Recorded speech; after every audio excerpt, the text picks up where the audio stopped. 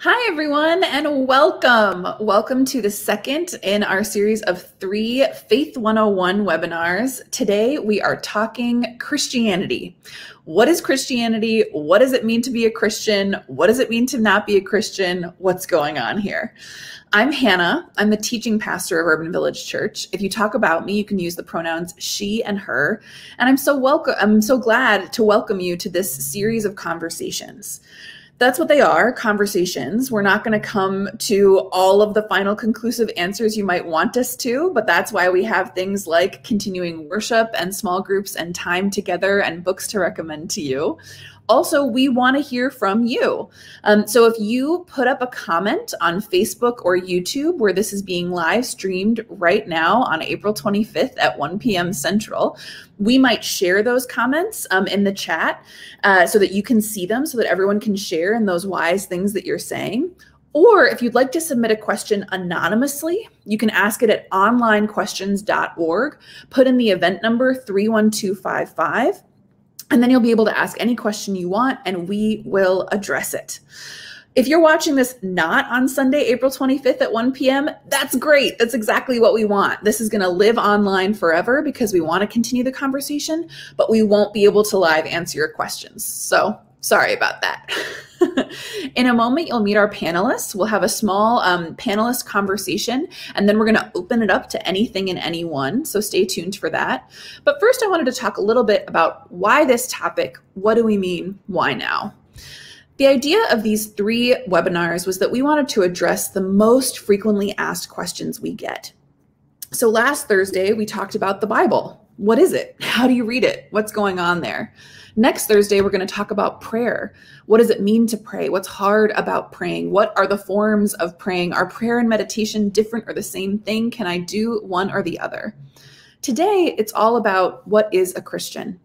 Some of the most frequently asked questions I get are from people who are worried about whether or not they are a Christian, whether or not they count, and people who've never experienced Christianity before or experienced a Christian community before, which is what Urban Village is, asking me what's distinctive about that, what it means to be a Christian community of faith. Now, here's the reality. Christianity is a 2 billion strong religion. Anything that has 2 billion people doing it and that's been around for 2,000 years is not just one thing. It's a lot of things. Christianity is an argument. It's a conversation. It's a lot of different kinds of people doing a lot of different kinds of things. You would think, right, we could at least find some commonalities, and yes, we can. Almost every Christian you run into holds this to be true, that there was a man about 2,000 years ago named Jesus, that he was born, that he lived, that he taught, that he healed, that he died, and that he was resurrected back into life. And in that miracle came the birth of our faith. But beyond that, we've got a lot of differences going on. How do we think that happened? Why do we think that happened? What was God's role in that? Is God Jesus Christ? These are things that we may know in our hearts, in our brand of Christianity, but in which there's variation across the world and across time and history. You're going to hear today some versions of what it means to be a Christian and how we think about the Christian faith. But we're in the middle of the conversation too. We are changing our minds. We believe different things than we did 10 years ago. We will believe different things 10 years from now. You're catching us in the middle. So this conversation is not the one true final thing.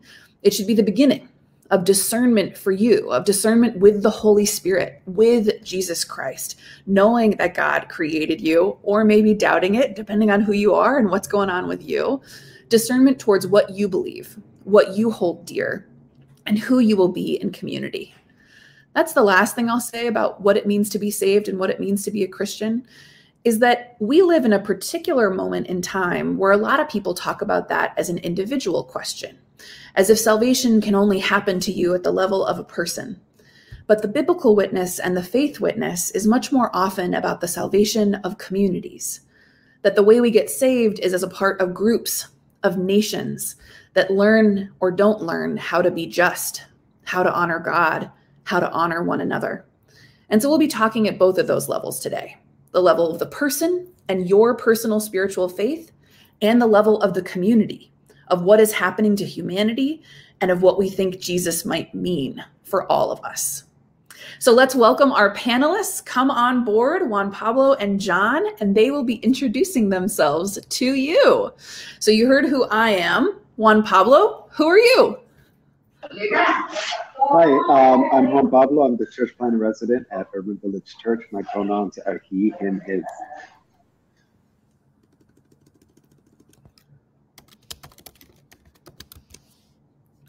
And John, tell us a little bit about yourself. Hi, everyone. I'm John. My pronouns are he, him, and his as well. And I go to Hyde Park Woodlawns, the Hyde Park Woodlawn site of Urban Village. And I'm a doctoral candidate in religious ethics at the University of Chicago. Welcome. Thanks so much for being here. We're going to start with a personal question because I think for most of us, these big questions about how things work, about who God is, are rooted in our personal experiences and in our own questions that apply to the lives we're living. So my question for you all to begin with is, when and how did you become a Christian? How did you know it? Was it one moment, a bunch of moments? What did being a Christian, becoming a Christian, look like for you?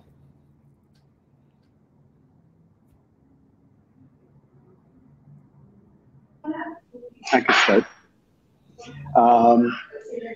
For me, it definitely was an event that happened. I did grow up in church and went to, we had Sabbath. I grew up Seventh-day Adventist, so we went to church on Saturday. And so I was part of the youth group, but it wasn't until I was 22 years old that I had an experience where I was very addicted to drugs and had overdosed. I didn't know what to do.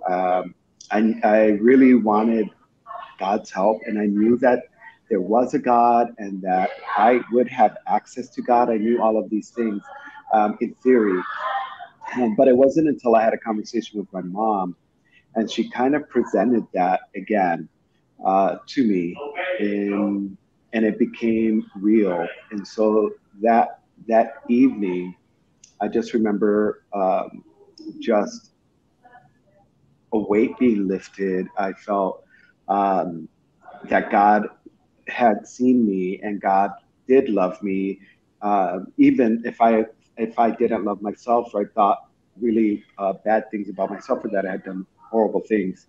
And so I did feel like that day, I remember it. It was in June. After that, I was told that was my spiritual birthday in the tradition that I grew up in.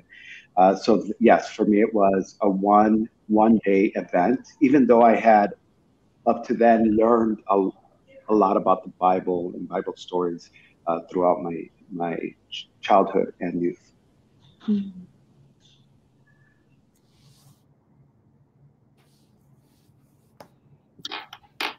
Similar to Juan Pablo, I grew up in the church and definitely considered myself to be a Christian from a very young age. I was baptized at 7 years old in the Southern Baptist Church, which, if you know anything about the Southern Baptist, that's very irregular. That's very rare. Usually you're a lot older because in my church especially, they would give you tests and like you would go up and interview in front of people before they would let you get baptized.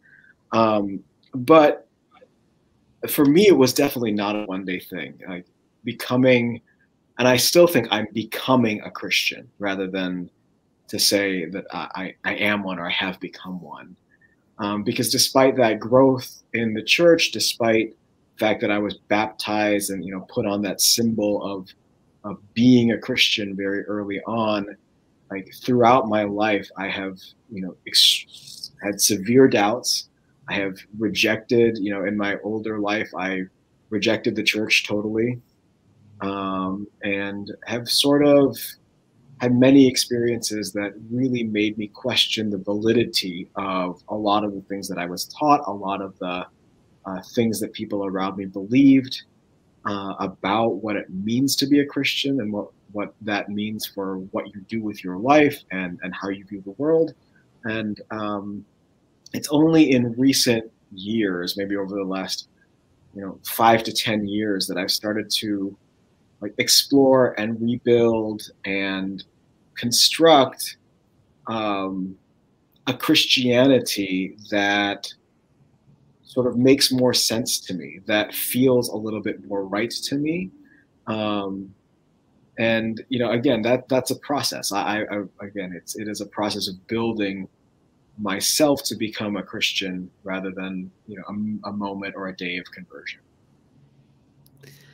That really resonates with me, both of your stories, and thank you for sharing them. I think also for me, Christianity has been a process and not an event, right? It's been long, although there are markers I can point to of special days where something distinct did change. Many Urban Village folks know, just because I talk a lot, because I preach, that I grew up in a non-religious family. Both my parents were raised within different church traditions, but for different and good reasons had left those and raised us without religious instruction. And then when I was about 15, I still don't know their full motivation, but I think basically they wanted to give their kids a choice that they had never been given about what a good life or a religious life or a non-religious life might look like. And so they started bringing us for about a year to the most kind of open church they could find in the area that was the least likely to say anything bad about them or anyone we had ever known. And at first, I was very defensive. I really felt not at ease there. I would, read these hymns and I was like, I'm not going to sing these until I know exactly what all these words mean. And why are you all saying the same words at the same time? And what is this Bible? And I just had like a million questions and was pretty suspicious. Like the only people I had met who had identified themselves really strongly as Christians had been pretty cruel, honestly. And so I didn't have good associations. But that community was a community that really held those questions that I had. They really did not judge me, thought it was great to be curious. And each time they would read these stories about Jesus in church, I could feel my heart kind of jump up within me and I wanted more of it. And so I ended up getting asking to get baptized and confirmed. And that day that I got baptized and confirmed in my faith was a really important kind of turning point for me beginning to identify as a Christian. But there were other important turning points that came later. It was probably not until 8 years later that I really had a strong experience with God, where I moved from believing that grace was possible in my head to actually believing that grace was real for me, that I didn't need to do anything to be loved, that I didn't need to do anything to earn a relationship with Jesus Christ, that was already there for me. And it's been years since of trying to actually get to know Christ better, to become more Christ-like in my behavior, to become more convinced of love, that it actually changes how I am and how I act. And a lot of that has taken place within community. And it's been, as you described, John, a lot of back and forth of what that means and what I think it takes and what the marks of being a Christian are. And that's my experience of our community, that it really is different for different people and different for everybody. So I had another comment on that, because one of the things, and I'm not sure if my experience is the same as other people in the LGBTQ community, but the moment that I felt that day, I had heard up until that time that I was going to go to hell and that I was not part of Christianity or this group of people that I had known my whole life. And so that day, this thought that I do belong to this group or greater group of people, I think it's where it started this journey for me. But it was that one day that I'm like, wait a minute, I am part of the kingdom, or, I didn't have that word back then, but anyway, so just to kind of give a little bit more background of that day, what happened that day. Yeah, thank you for that. And I think that brings us to one of our most frequently asked questions that the most people wanted us to address, which is, what is the difference between being Christian and not being Christian? How do you know a Christian, or how do you count as a Christian? And this is an interesting version of that question. Who decides who is a Christian? And I think you can hear from our stories that we have a little bit different experience. So what are some of your first thoughts on this question of what's the difference between a Christian and not a Christian, and who gets to decide?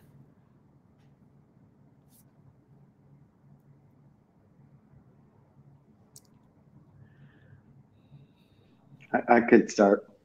Very interestingly enough, today's lectionary was about the Good Shepherd, where Jesus says that he is the door, he's the gate, the gatekeeper, the Good Shepherd. He's the one that decides who is and who is not.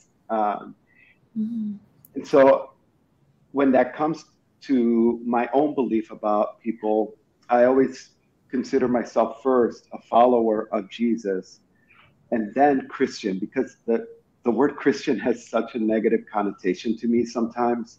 It's caused hurt. It's caused a lot of pain. It's caused a lot of me questioning who I am in this world and in the church.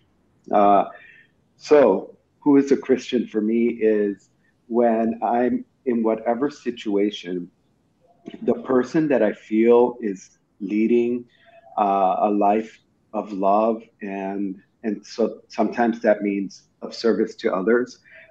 In any of those situations, and I had a discussion with my brother about this, whenever I look at anything, if I'm looking at even the verdict this week, I have to see who would Jesus be with in this situation, and to me that would be who is the Christian. So it could be a drug addict, it could be a sex worker, it could be people, those people that people would say are not a Christian.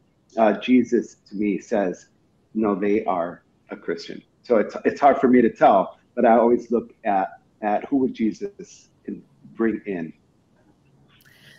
And I think we're getting at a really interesting question here, which is like, who is a Christian versus who do we think is sort of doing Christianity well, right? Because for me, the answer to who is a Christian is whoever says they are. Like, it's just, you know what I mean? I don't get to decide. Nobody gets to decide. People get to self-identify. Who's a Christian? Whoever says they are, right? Like, but then that becomes complicated because that means that there are Christians with whom I profoundly disagree. Right? There are people calling themselves Christian out there who lead hate movements, who hurt the world, who damage it. Not all of them, but some of them. And so then what does that mean about my Christianity? I think it means that I'm responsible for telling what I believe to be the truthful story about what Jesus wants, right? But it's complicated. I have this tattoo. It says brother's keeper. My brothers and I all have it. I am the keeper, even my brethren who I believe are following exactly the wrong way, right? Who are just like walking directly away from who Jesus was. I have some kind of responsibility and accountability towards them, and they have some kind of responsibility and accountability towards me. But I just can't imagine any definition of a Christian where an authority would be prized over the person's identification. People get to decide what their religion is. You know what I mean? So, yeah. Any other thoughts on this question, John? I mean, I always want to ask, like, what's behind the label, right? You know, there's a famous line in Schitt's Creek where one of the characters is describing their sexual preferences, and they say, well, I like the wine and not the label. And I think with Christianity, it's the same question for me, with the question rather of, am I a Christian, or who gets to be a Christian, or who decides? I want to know what's behind that. Is it the identification of the label because the label is important to you, or are there feelings about whether or not you want to be connected to a particular community, and you think that identifying in this way is the only way to connect to that community, or to have sort of full membership and participation in that community, whether it be a faith community, whether it be a larger movement.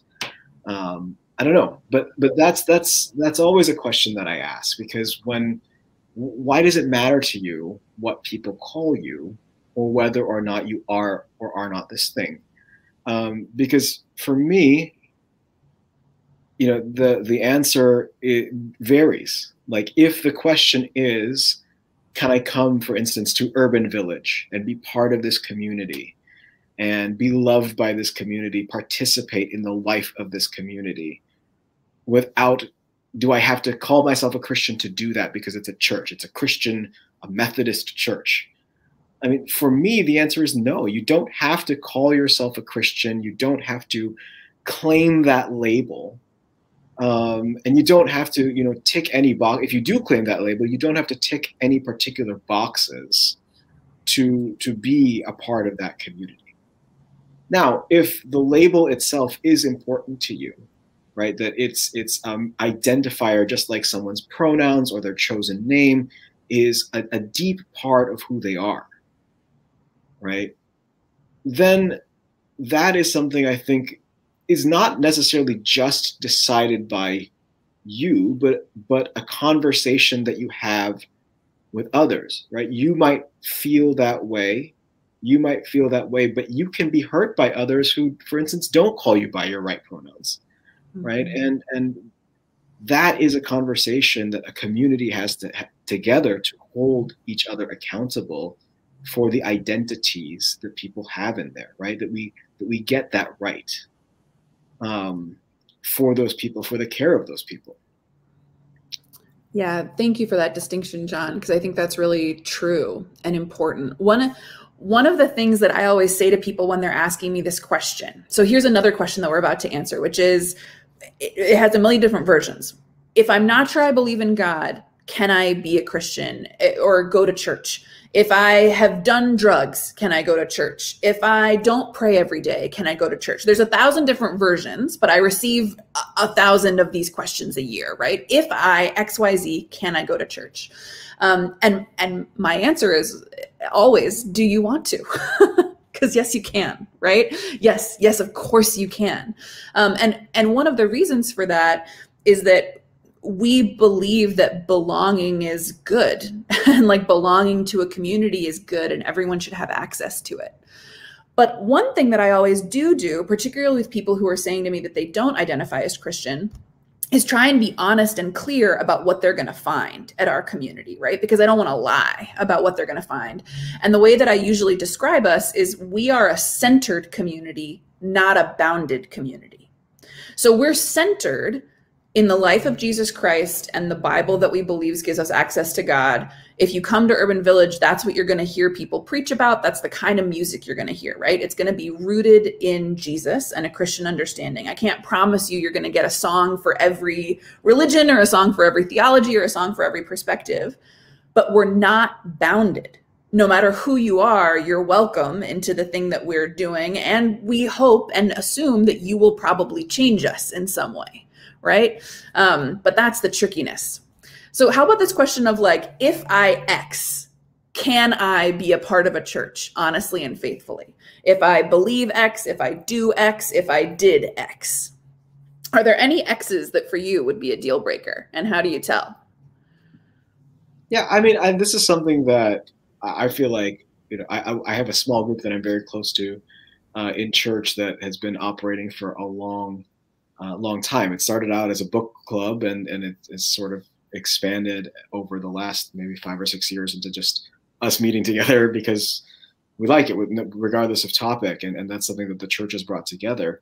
But it is a question that we have asked many, many times, right? Because this is a community that we're in. Our church is bold. It's inclusive. Inclusivity is one of our primary values, one of the reasons that we joined the church. But the idea of deal breakers are always there. And despite the fact that, Hannah, you said that we are a centered, not necessarily a bounded community, I think there are some bounds, right? But I don't think that they're necessarily ones that people tend to think of. Like Juan Pablo has already told you, and I also have done drugs, right?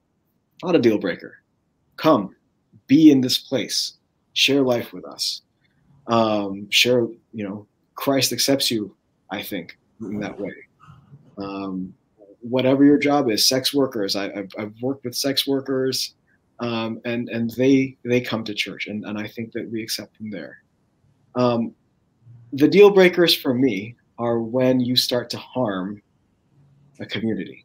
It's not something that you've done to yourself. It's not the self-destructive tendencies, if you have them, or whatever past sins that you have, but when you actively and willfully harm other people in that community. Now, unintentional harms, slights, things that you do, people fall down, we help each other up, we help each other through those things. But if your intention when you come is to harm and not to care, and is to harm and not to be cared for, then I think that's where I sort of draw the line. Then I ask, do you really want to be here? Do you want to be a part of this community, or are you here to sort of invade it, right? And there's a difference between participation and invasion. Well, and I think I would also say this is where we come to the difference between Christian as a big, giant community of 2 billion people, and then any given specific Christian community of one church. Because I've served a couple of different churches now, and I'm going to change some details of this story because I wouldn't want to blow up anybody's spot, right? But the only time I have ever kicked someone out of worship was because that person was stalking another person in the worshiping community, right? That's a line. Our communities can't be places for that kind of harm. But when I told that person, you can no longer be here, I told them, I will find a space for you to have a community and to be Christian. It just can't be this one because of the harm it would cause, right? And this is the wonderful part of being a part of a much bigger community that can hold a lot of different kinds of things and a lot of different kinds of struggles. That doesn't make the person not a Christian, but it might make a given community not an appropriate or good place for them to be, right? So, yeah. I also have been in a small group like you, John, for many years when I first started at Urban Village 4 years ago, and was part of a queer men's group, and we still meet.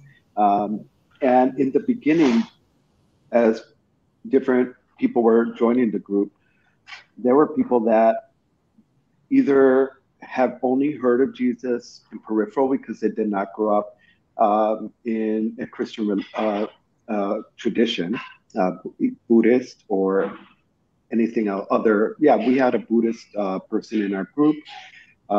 We had a Catholic in our group, which is Christian, but very many different people believing different things. As a small group leader, I was always bringing them back to the teachings of Christ because that was what I believe in, the tradition I believe.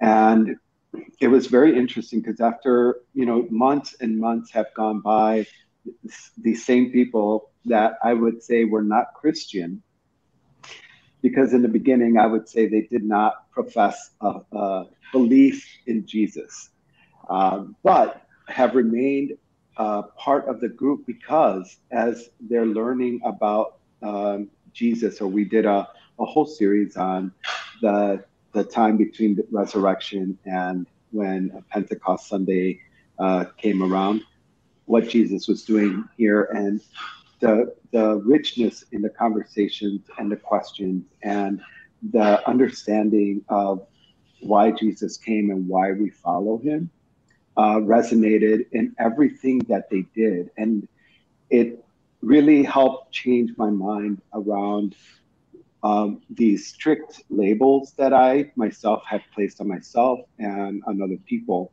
and have seen how loving and have followed the things that I would say are Christian or are Jesus, that they have always followed in their own traditions and are still an integral part of our group. And when we chat or talk, they're still part of this group. And so it always makes me myself wonder who is a Christian and who is not.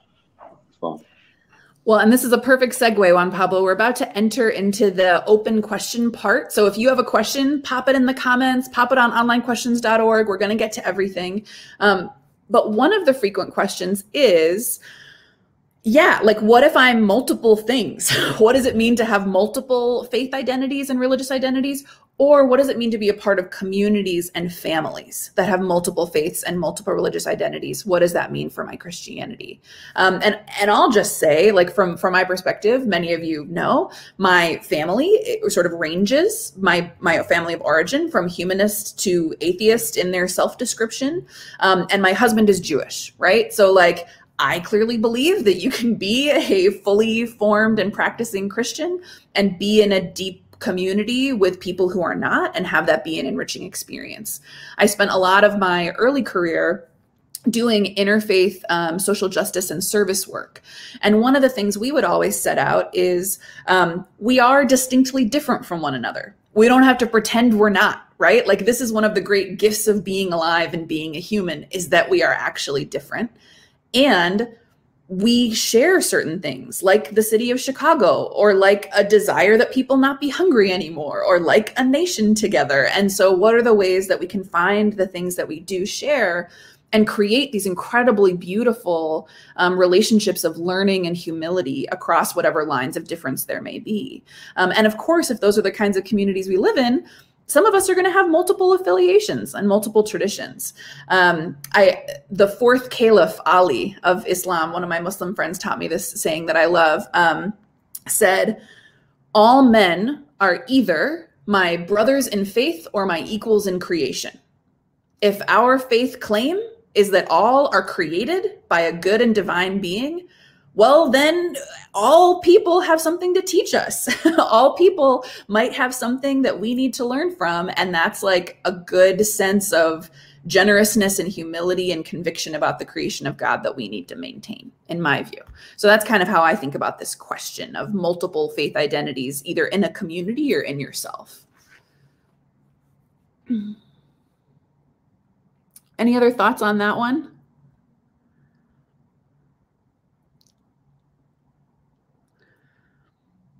Okay, it kind of connects to this other question we've gotten that I think is really interesting, which is what role do the creeds play? Like, how do creeds define what a Christian is or what is right or what is not? So for those who may not have heard of creeds before, there are multiple versions of creeds, which are kind of simple, direct statements of the core tenets of faith for a particular group within the Christian community. So ones you can Google right now are the Apostles' Creed or the Nicene Creed. And these are sort of ancient articulations of faith that many Christians still today will read in worship or in devotional practice that sort of form this shaping of what is a priority for the Christian community or what are the basics. For me, I find creeds to be this incredible connection to the ancient history of my faith community. And they do happen to be personally true for me, but they haven't been a huge tool that was used in my faith formation just because of the particular kinds of churches I was a part of. So I find this question really interesting. How do you all feel about creeds?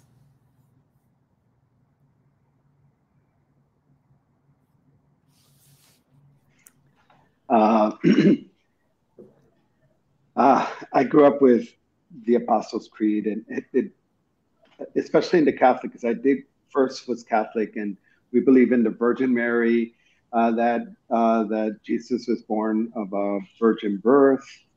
We believe in the Almighty God, one God. Some of those things are still things that I hold as true, even if I might not have the whole creed, the whole Apostles' Creed memorized. But there are a few things that even if I were to have a creed, especially in the small group, we're saying that there are people that have different faith traditions.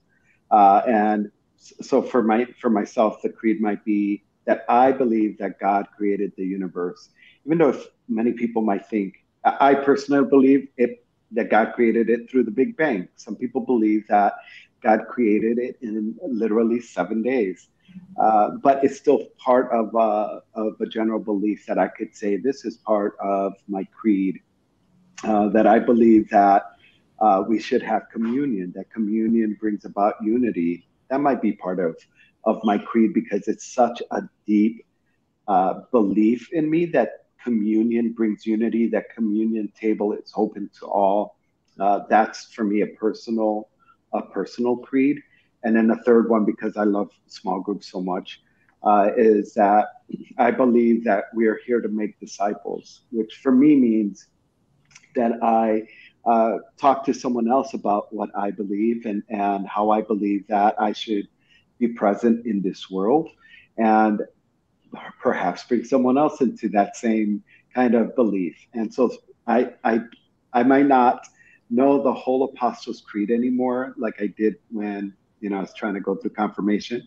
But I do have, I guess these are my parts of creeds that I still hold dear to when it comes to the basics of what I believe in my own walk.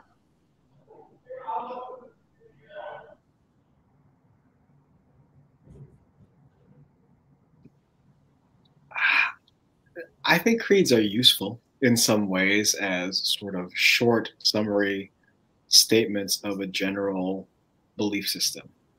Where I think they become a little bit dangerous is when, and this is something that occurs in many traditions and faiths and denominations, where they become sort of litmus tests.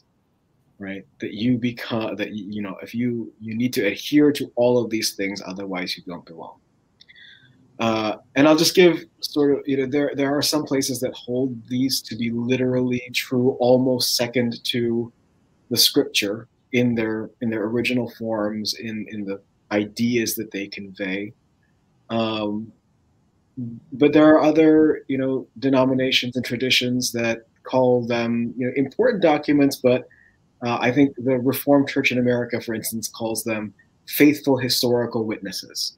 And I really like that term, right? That it's a term that talks about these and gives them their due importance to the life of a community and to the belief system of a community, saying that at this time, to the best of their knowledge, this was what they believed. This is how they interpreted the scriptures.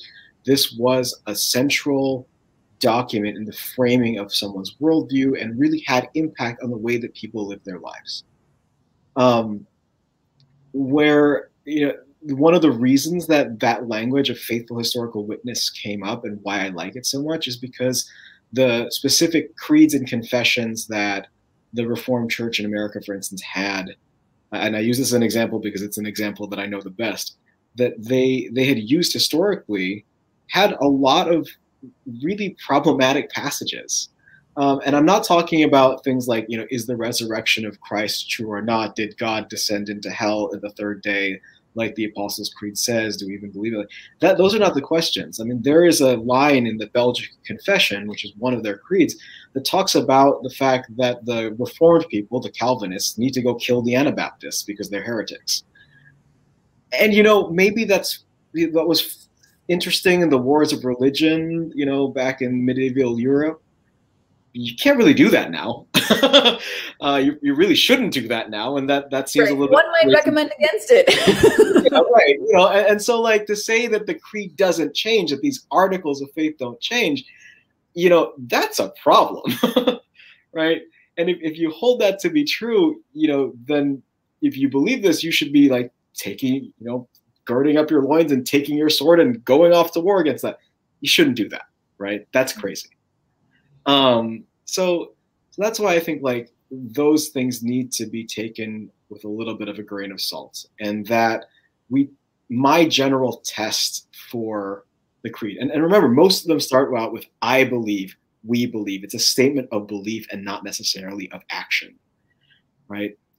That they should be tested against a lot of the other sources of knowledge that we have, not about each other, about our communities, and about God. And that they are not the end-all be-all of what determines someone's faith or someone's Christianity. Well, and this last point you make, John, really connects to our next question.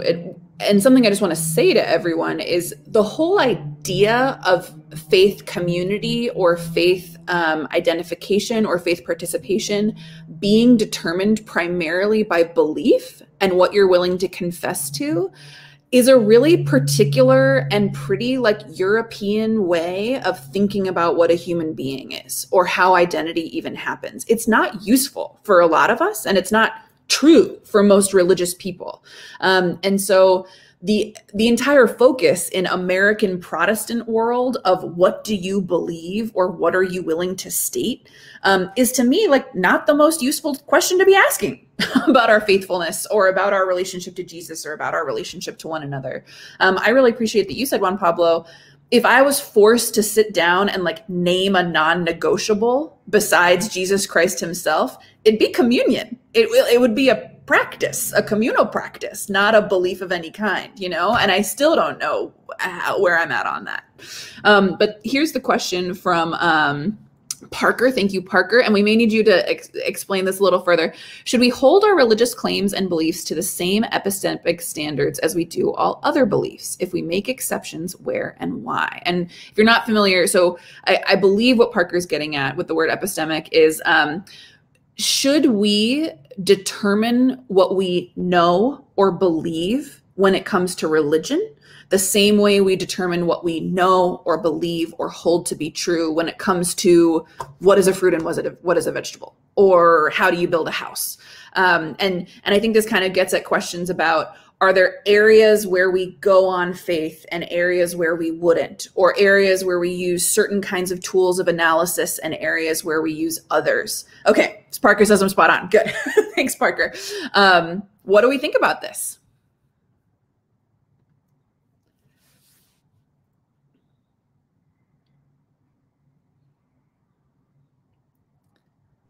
That's such a deep question. If I think about where do I, what do I use to determine the method of evaluation I'm going to use when it comes to something that someone says that they believe, especially if someone is coming at me with or what I consider homophobic beliefs. This is something that I have been grappling with for decades. What do I hold to be the truth?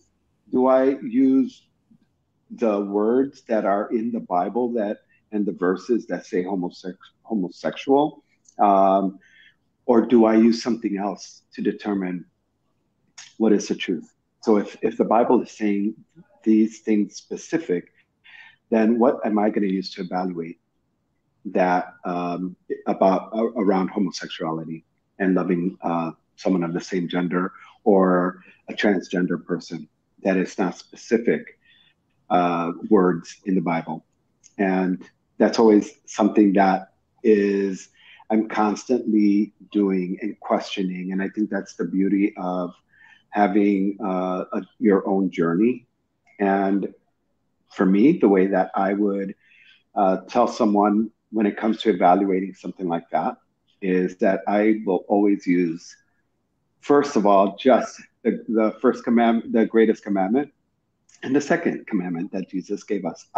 Those would be my litmus test to evaluating anything that anyone questions or asks me. Love the Lord your God with all your mind, strength, and oh my gosh, I can't forget the third one. Mind, strength, heart, soul, and mind. Heart, soul, mind. Yes, and love your neighbor as yourself. Those two things that for me, are what I used, and everything else stands on the side of that. I'm going to let our PhD student wrap us up on this question because I feel like it's tailor-made for you, John. But I want to say, for me, yes, I evaluate everything the same way. I have the same standards for everything in my life. But that's probably because I believe most of life is a little bit more faith-based than some people do, right? So like when I think about if my doctor prescribes me a medication for an illness, why do I decide to take it or not take it, right? There's a couple reasons. One is maybe I've read some of the studies about that medication or sickness. Maybe I have. Maybe I've used my brain and my reason to analyze. And sometimes I have done that. But a lot of the times I don't have the capacity to fully analyze that to the extent that my doctor does, right? So I'm also relying on a sort of intuitive, instinctive trust of whoever I've chosen my doctor to be, that I feel related to them, that I feel that they are kind, that I feel that they are trustworthy. I'm relying on history and on community, that there's a big group of people that have chosen them to be a doctor, that have validated them, right? And said, this person knows enough to give you good recommendations. That I'm relying on a history of healers who have taught one another and built on one another's work. And I think that when I kind of take this step from this healer, I can rely on it like pretty good and pretty much. In all areas of our lives, we are both analyzing, relying on instinct, and taking leaps of faith simultaneously is my take. And so I believe that true things are true and that God is present in everything. And we always might be making a mistake in every truly single area of our lives.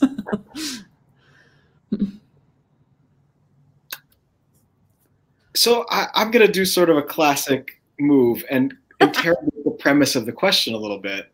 Like, there is a sort of assumption here that we in fact apply, that religion is the exception, or faith is the exception to epistemic claims, or to how we evaluate epistemic claims, or how we know things are what they are, right? Another word for that. And I'm not sure we do all the time, right? For instance, like, I believe in my heart and will never, like, it is a creed of faith for me that Illini basketball is the best basketball program in the country.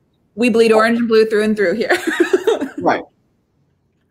Regardless of the fact that all evidence, statistically performance-based, recent history tells me that that is wrong.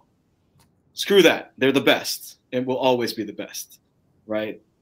But the question that I have is, like, is there somebody who's going to come up to me and be like, look, I mean, actually there have been, Duke basketball sits here. Kentucky is the winningest program, like, and give me all.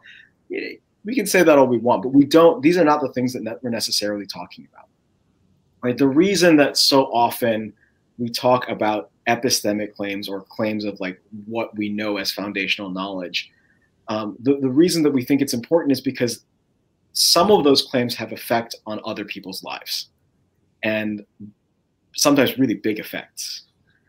And I think there is often a tendency to remove faith from that, to not subject it to the same sort of rigorous standard, because there's a tendency, especially in American Christianity or in American views of religion, that faith is a private thing, right? That it's about what you believe inside, how you live your life, and this goes to it's a very American attitude.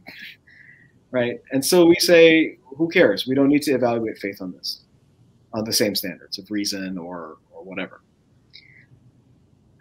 But I mean, history has shown us that faith is incredibly powerful in the public square, right? It can lead to different, it can lead to war. It can lead to different social impacts. It can lead to, the justification of things like slavery. It can lead to the discrimination that we have against LGBTQI+ persons. Faith needs to be, in my opinion, then, when it is at that level, when it enters into the public sphere, evaluated on the same premises as other forms of knowledge.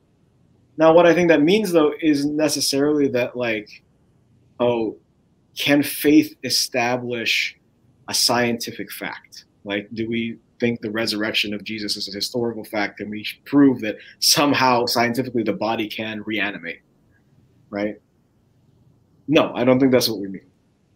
But similarly, I want to ask people, like, how do you know what you know, even with something like science? Hannah, you mentioned like reading like academic journals, but you didn't conduct those things yourself. The reason that even scientists rely on statistical theory, but we have never interrogated necessarily statistical theory, and there's always a probability within statistics that the hypothesis is in fact wrong, even though X number of times we think that it probably is right, right? How do we ever claim that something is an absolute truth? How do we ever subject it? And I think you brought something up that, if we look at it further, really is the way that faith, science, what we believe about politics, all of those things are evaluated, is it practical? Does it actually work? Does it do the things that we ask it to do, right? When we look at a vaccine, does it in fact vaccinate and protect us against X number of cases? And is it reducing our ability to contract a virus? We don't know. We haven't done the studies. We haven't looked at the statistics. We've only done this with a certain sample of people, but we believe in it because the larger sample, it's seeming to work, right? And I think that faith can be the same way, but that's when we have to ask, do the claims matter? Do the claims matter? Is this actually a loving thing? If we say that Christianity or any faith is a religion of love, it's a religion where people are being built up, is it actually doing that? Then though that's the test, for instance, of the epistemic claim. Yeah. Is it changing you? Is it changing your community? We have a couple questions I want to make sure we get to. One is, I should have been clearer earlier. Someone is asking me to be clear. I gave an example earlier, if folks just joined, of a person causing harm within a community, that we could find a way for them to still be in some form of Christian community, but maybe not this one. And someone said, well, the Catholic Church had a history of moving predatory priests from church to church. When is enough enough? And I want to be clear, I was imagining in that moment, this person did not submit to this kind of connection. There are communities specifically for abusers to work through their abuse, in which it is known to all the various activities of people within the community. I would not simply pass on someone who repeatedly caused harm to another community without clarity, if at all possible. So that is an important ethical view for us as we consider our communities. And then here's a great question that a couple people want. What does evangelism look like? If all of this is what we're saying a Christian is and what we're saying a church is, what is evangelism for us? And I will say evangelism's really important to me as someone for whom becoming a Christian changed my whole life. And I am really glad that someone invited me in. And there's a particular colonial history of evangelism that is just only damage, only harm, only destruction. So what is evangelism is one question. And the test for me, you talk about test, John, is, here's how I think about it. I am not invested in making anybody be anything. I am invested that a lot of people know when they're looking at their table of options that this is one of the options, that a Jesus who cares about your liberation is one of the options. And then respecting everyone's humanity and autonomy and own createdness means that anyone for whom I am trying to let them know that this is one of the options on the table has to be able to say no, has to be able to tell me that they don't want to hear about it right now. And I have to be able to hear that and respect that in order for anything Christian to be happening in that situation. So then there's a lot of little questions of okay, what is appropriate to do and what isn't, that I think about all the time. But that's my general framework, is I want everybody to know this is one of the options. And that's my concern. How do you two think about this question? Juan Pablo, what is evangelism? What is outreach? What is invitation to be a Christian? Well, I've participated in many different types of evangelism. One, going to the street and talking to people as they come by, asking, regular questions. Do you believe if you died today, would you go to heaven or hell? I've gone with people knocking on doors, kind of doing the same thing. Today, when I do evangelism, it's kind of, instead of this calling out, which is mostly what I was used to, telling people, if you die, heaven, hell, I feel like calling people out. I want to bring people into what I profess to be values that I have in my life that I'm led by. For me, those are all by examples of what Jesus did in his life here on earth. So I start with kind of that, use that as a model. And for me, that might be just having lunch with someone and talking about something around social justice, and talking about Black Lives Matter and why that's important for us to go out and march. Did that with Toledo and Adam Toledo, inviting people there that I would not consider that don't go to church with me, but I'm like, hey, would you go with me? That to me is leading a life as Jesus would lead. And so I do it by example, and also invite people into those things that I do. So that's my form of evangelism.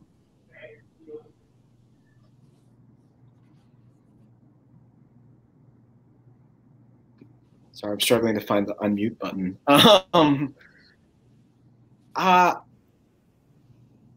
I struggle with this question so much. Like, to me, it's one of the hard.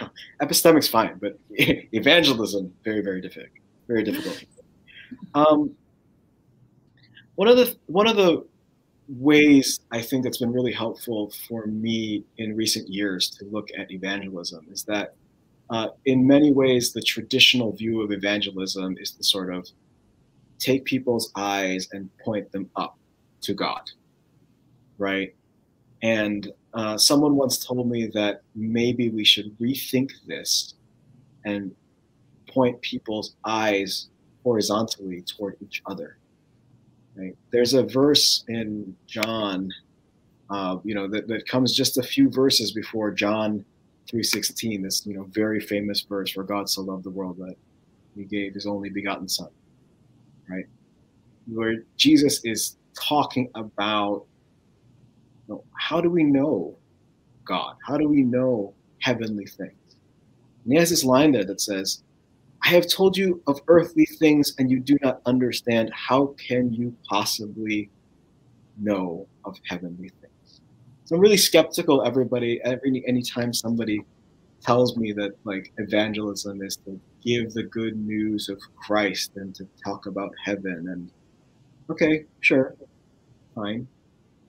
But I'm with Juan Pablo, and the example Juan Pablo is setting of like bringing people in and saying like, look around you. Let's talk about Adam Toledo.